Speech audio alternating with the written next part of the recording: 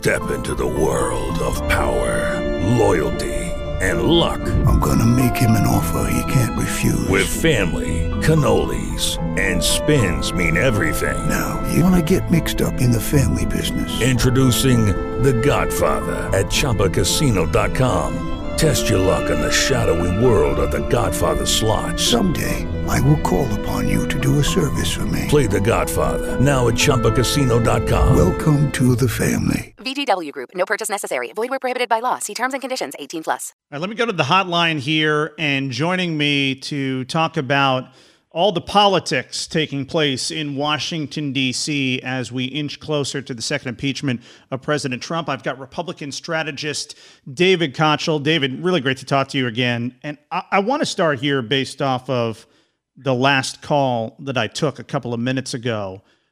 I continue to hear this narrative where Trump supporters and Republicans are trying to make this case that they're not heard. Nobody's listening to them. And I take a look at the landscape in this country, and I say to myself, you've got control of the U.S. Supreme Court. Conservatives control the court.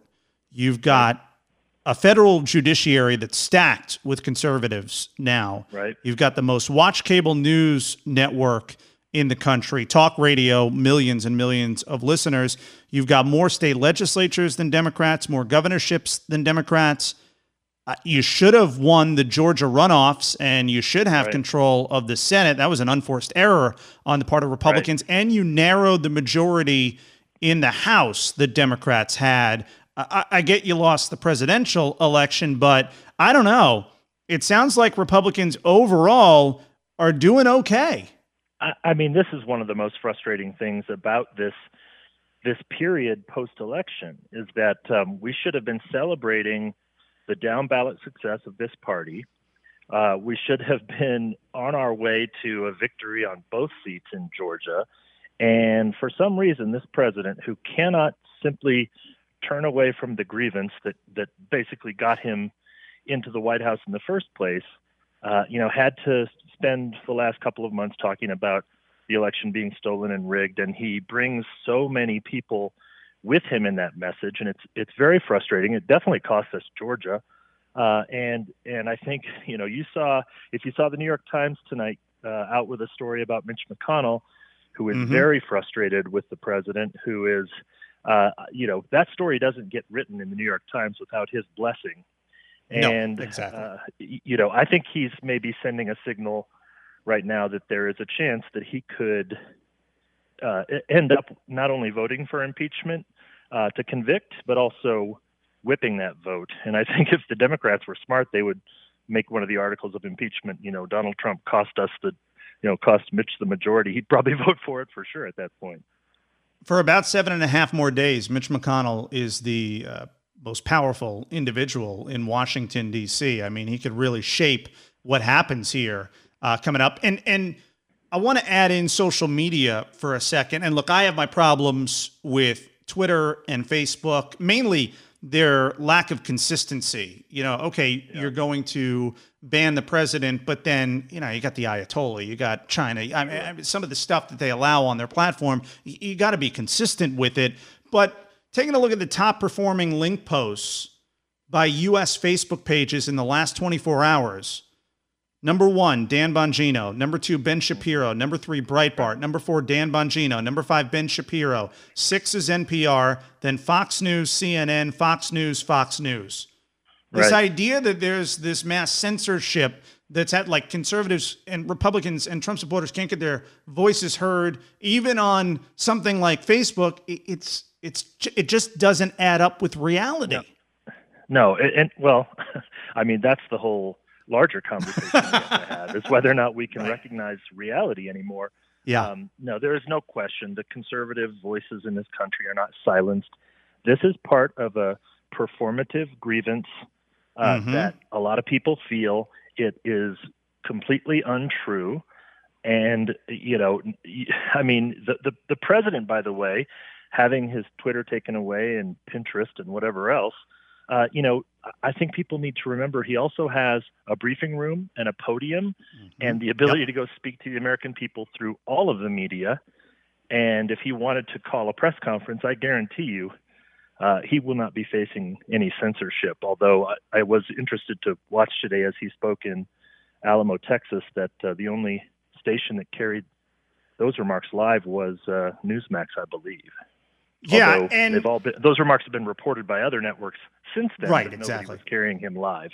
And that's not to say, again, like with social media, there are certainly some issues. And in the mainstream media, there are certainly biases. And we've certainly seen double standards over the past couple of years where Democrats have gotten away with some things that Republicans would never get away with. Just the fact that Andrew Cuomo was celebrated as this champion of battling the coronavirus it's a false narrative. And his Right. I tell you what, I'd rather have, and I've been critical of Governor DeSantis and some of his handling of the vaccine distribution here in Florida, but I'd certainly rather have him than Andrew Cuomo because it's a nightmare up in New York.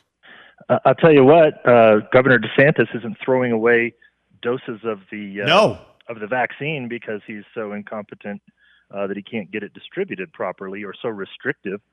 Yeah, there's no question.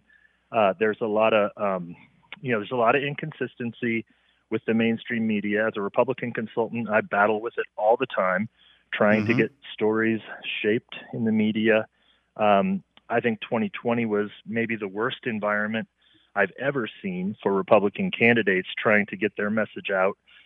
So, what it does is it builds up the ability or the need, actually, the necessity for conservative voices to go around the mainstream media. And that's part of the whole cleaving that's taking place now in our country anyway. I mean, everybody's got access to information that basically confirms their own bias, and they stay in that ecosystem.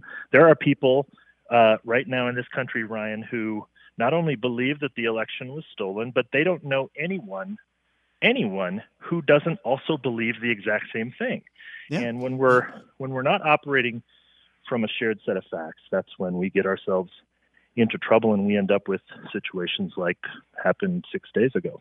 You wouldn't believe the amount of times on this show since the new year that I have had to go over again and again and again the issues with the affidavits, or explain why the vote shifted like they did on election night and after election night.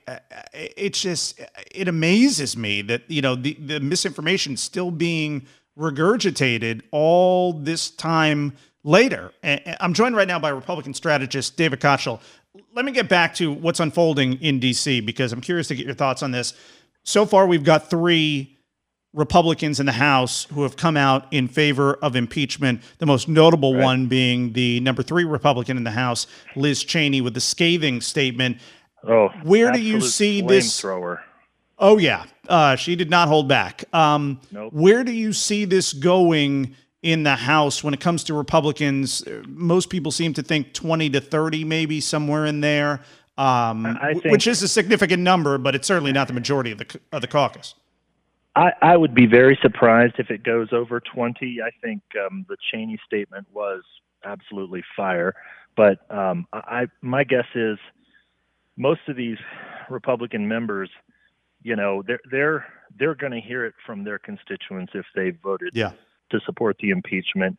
And most of them, they know it's going to pass anyway because the Democrats will have the votes to pass it. And I think really it sort of it's not really worth talking about how many Republicans will support it because they're mostly interested in not taking on the wrath of their base. But I think, what's really going to be interesting is what happens in the Senate. As I indicated, McConnell blessed a story in the New York Times, outlining his displeasure with the president. And you've got Romney, Collins, Murkowski, Toomey, Sass, all of whom are available. The next tranche would be leadership. So, McConnell and the senator from South Dakota, his name is not coming to my tongue. But I think he can get to about 10 or 12.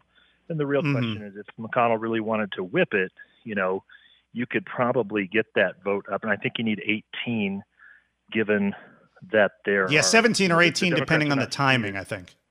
Yeah, depending on the timing. Now, if that were to happen, that is very significant. It would take a major lobbying effort by McConnell to do that. And, the question will be, how does the party stay together in that case, given the fact that so many people, like I was mentioning before, really believe that the election was stolen and that any attempt to go after President Trump is basically, treasonous. So, it'll break the party if it happens, but I can certainly see the argument for doing it, given, the events of 6 days ago, when essentially the president, lit a mob on fire and shoved it at the Capitol. I found it interesting that the New York Times story involving Mitch McConnell and his thoughts on impeachment, and again, like you said, it's 100% correct. That story doesn't get published if Mitch McConnell doesn't want it published, or if he doesn't think that. Right. I found it interesting that came hours after President Trump just flat out denied even the tiniest bit of responsibility for his role in riling up a part of the country over the course of the past 2 months with the whole Stop the Steal and all of that ended up doing what they did at the U.S. Capitol. It didn't seem like a coincidence to me. Not a coincidence at all. I do think that was a subtle attempt, just like the McCarthy kind of behind-the-scenes actions where he and the rest of leadership basically said, we're not going to whip this vote against, against impeachment. You're going to have to vote your conscience. So, there are a lot of subtle signals out there right now saying, coming from leadership saying that the president was way out of line, that he should be held to account. I know that McCarthy prefers censure. I'm sure that there are a lot more Republican votes for censure than for impeachment. But there are a lot of signals out there right now. And, like I said, I don't think that the floodgates will open on the House side. It's just not in their interest to do it because it's going to pass anyway. I think the thing to watch will be the Senate and McConnell and whether or not he decides to take, the full deck of leadership and members of leadership to whip it.